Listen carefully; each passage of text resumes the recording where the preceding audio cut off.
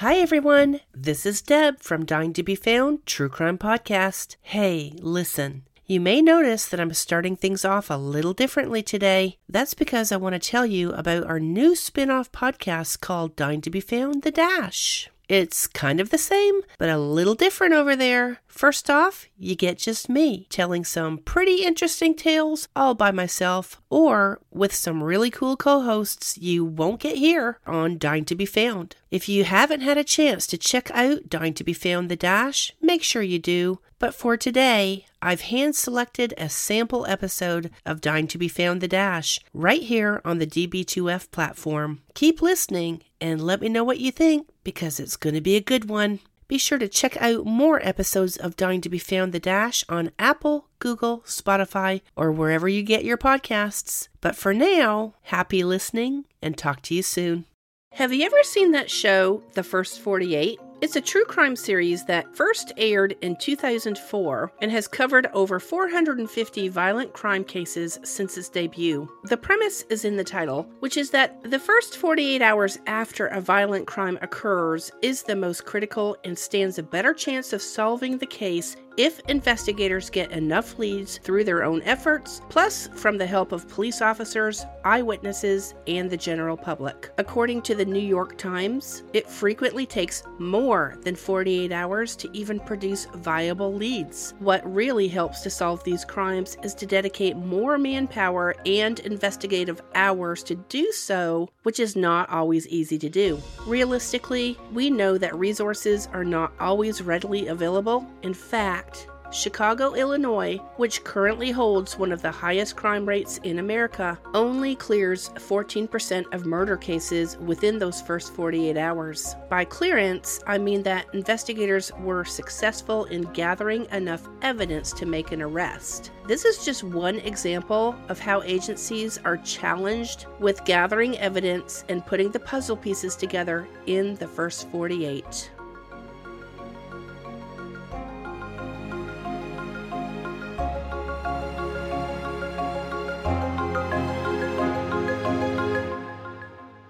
Hi everyone, this is Deb from Dying to Be Found. Before we get started, I just wanted to say that episodes contain disturbing discussions on harmful acts and crimes against animals and or humankind. Recordings are not intended for young or sensitive audiences due to the content nature of this podcast. Listener discretion is strongly advised.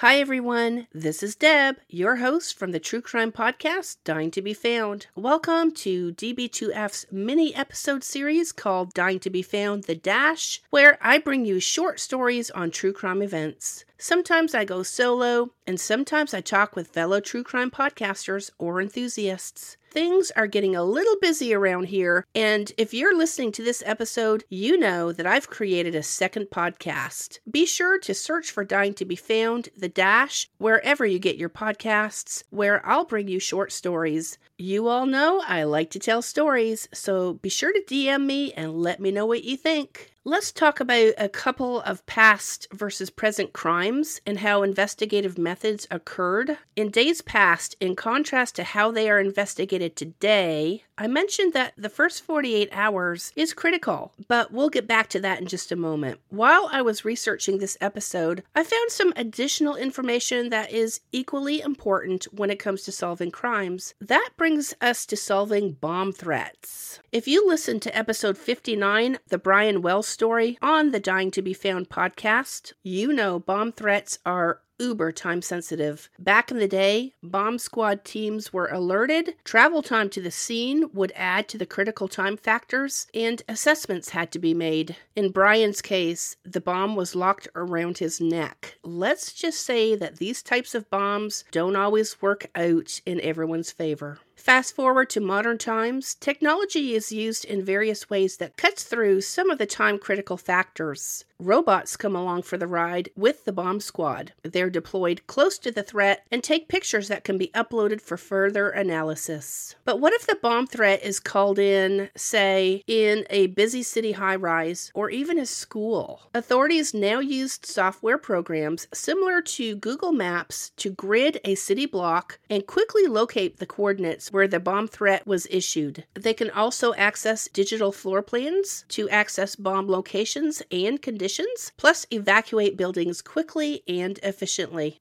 So let's get back to the violent crimes that I talked about at the very beginning of this episode. According to the Marshall Project, violent crimes fall under various categories, including homicide, manslaughter, rape, assault, and robbery. Remember now, the first 48 hours of a violent crime taking place are the most critical in clearing a suspect. Clearance just means that a suspect is identified, but further investigations must take place to determine if charges can even be filed. Specifically, cleared murder-related cases were at their lowest in 1997 and have not been that low ever since. As of 2020, however, the national homicide clearance rates did drop, but this is contributed to the many restrictions we experienced during the height of the COVID pandemic. There are still ongoing challenges associated with violent crimes. On the whole, murder cases are becoming increasingly difficult to investigate because the rate of strangers committing these crimes is on the rise, whereas in decades past, a lot of these incidents occurred by someone we know. Violent crimes involving firearms are the most difficult to solve due to the fact that guns are used more frequently during the act of a felony, where the perpetrator and victim do not typically know each other. On the other hand, stabbings are 39% more likely to be solved within that 48-hour mark because many times these incidents occur during a heated argument and are not fully planned out. And this usually means that it's a crime of passion, if you will. What this really boils down to is that investigators usually have to go back to the drawing board. Modern technology and DNA advancements do help to bring a fresh approach to new and cold cases, but it still takes well over 48 hours to collect evidence. Investigators sometimes have to sift through decades-old evidence, if there is any, to conduct forensic testing and DNA analysis. We've all heard that fresh eyes help to solve cold cases, and there's definitely some truth to this. However, it's just not that simple. Local agencies face ongoing staffing shortages to investigate cold cases because we know newer cases usually take priority. Agencies also have hurdles to jump through when attempting to reopen cold cases. Ultimately, they're responsible for collecting enough evidence to convince lawmakers and other agencies that a cold case should be reopened and has a chance of being solved this go-round. I came across an absolutely fascinating story of a forensic scientist by the name of Dr. Angela Gallup.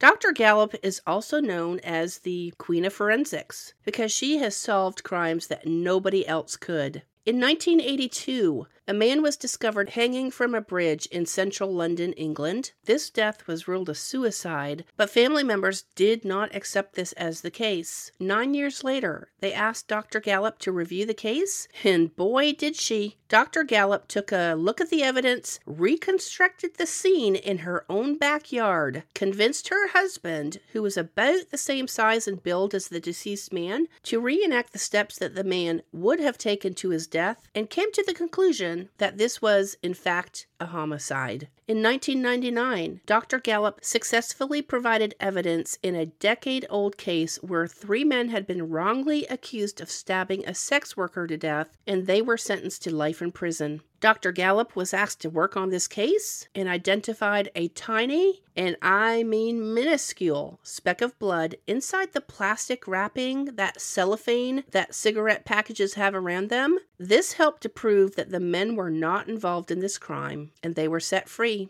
Among several other forensic cases Dr. Gallup has helped to solve, the most notorious is likely the case of Princess Diana. Dr. Gallup was asked to take part in this investigation to eliminate conspiracy theories surrounding Princess Diana's death. All right, so we're going to switch gears. Let's take another right-hand turn here. Albeit controversial, there is one method that is becoming increasingly popular when solving violent crimes, and this is to access public databases. Some agencies argue that these sites invade individual privacy laws. However, some sites allow you to check a box that say you give permission to add your DNA to a database to help identify potential suspects in violent crimes. One example is how public DNA databases have helped to solve high-profile crimes, such as Joseph James DeAngelo, commonly known as the Golden State Killer. DeAngelo went on a crime spree between 1974 and 1986, and his identity was not discovered until 2018 when a distant relative had submitted to one of those genealogy websites. All right, you all, one more last right-hand turn. If you're listening to this podcast, you obviously have a healthy obsession with true crime. I get it. There are tons of careers out there in forensics. If you're currently trying to figure out what to do with your life, there are jobs where the occupational outlook is quite high. I already mentioned that manpower is tested in numerous agencies. Looking into these careers not only helps our communities, but will give you a sense of reward when helping to solve crimes. According to the Federal Bureau of Investigations, firearms are used in 70% of murder cases in the United States. As a ballistics expert, you can help process crime scenes by performing a forensic analysis on evidence related to a firearm and start with an average salary of $50,000 per year. If you have the stomach for it, blood spatter analysts start off by making around $42,000 per year. You'll examine evidence on site, collect trace evidence, take photographs, and perform simulations like you see on that show Dexter. If you serve as an eyewitness during a trial, your earning potential can go as high as $160,000 per year. If you're like me, you kind of dig working with technology, but you won't always be working with crime agencies. More industries like healthcare, financial institutions, account, and law firms would love to hire you at $89,000 per year as a computer forensics expert. Your typical day will consist of monitoring hacking activities and protecting data from security breaches. You'll need a forensic degree and have working knowledge of information technology systems. Local, state, and federal law enforcement agencies are ready to hire you as a crime lab analyst. You'll analyze all that evidence brought to you from the crime scene. You get to put together all of your findings into a report that will later be used in a court of law. Crime scene analysts earn around $56,000 per year if you have a chemistry or forensic science degree. There are also a ton of jobs to be found where you will process crime scenes, such as being that photographer, a forensic artist, and an investigator. Opportunities are endless, so if you are interested in pursuing a career in any of these positions that I mentioned, look at your local colleges and universities to see what programs are available. Many times, employers will help out with tuition, so give it a shot. Well, that's the story of how crimes get solved. We know that the first 48 hours are very critical, but not always conducive to clearing a case. There is a plethora of reasons why law enforcement agencies run into roadblocks. Manpower is low, witnesses need to be located, but this does not mean that criminal cases should get shelved and forgotten. It just takes time to investigate. You know what that means, eh? If you are at a crossroads in your career, consider looking into some of those jobs I listed. There is a cool website out there called Occupational Outlook Handbook, which I'll add to my show notes. This website is sponsored by the U.S. Bureau of Labor Statistics and is a great way to search for careers through forecasted growth over the next 10 years. Plan out your future, guys. So there you have it. Be sure to give me a shout on Instagram at Dying to Be Found and let me know what you think of today's episode, or if you have a storyline that you would like to hear specifically on Dying to Be Found, The Dash. Dash. You can always let me know how we're doing right now by clicking that follow button, and please rate this podcast because it really does help with visibility in the rankings. If you're a true crime podcaster or work in the true crime industry and want to be featured on Dying to be Found The Dash, send me your email and I'll send you information on how to get on one of our future episodes. Remember, the more people I interview, the less you have to listen to me.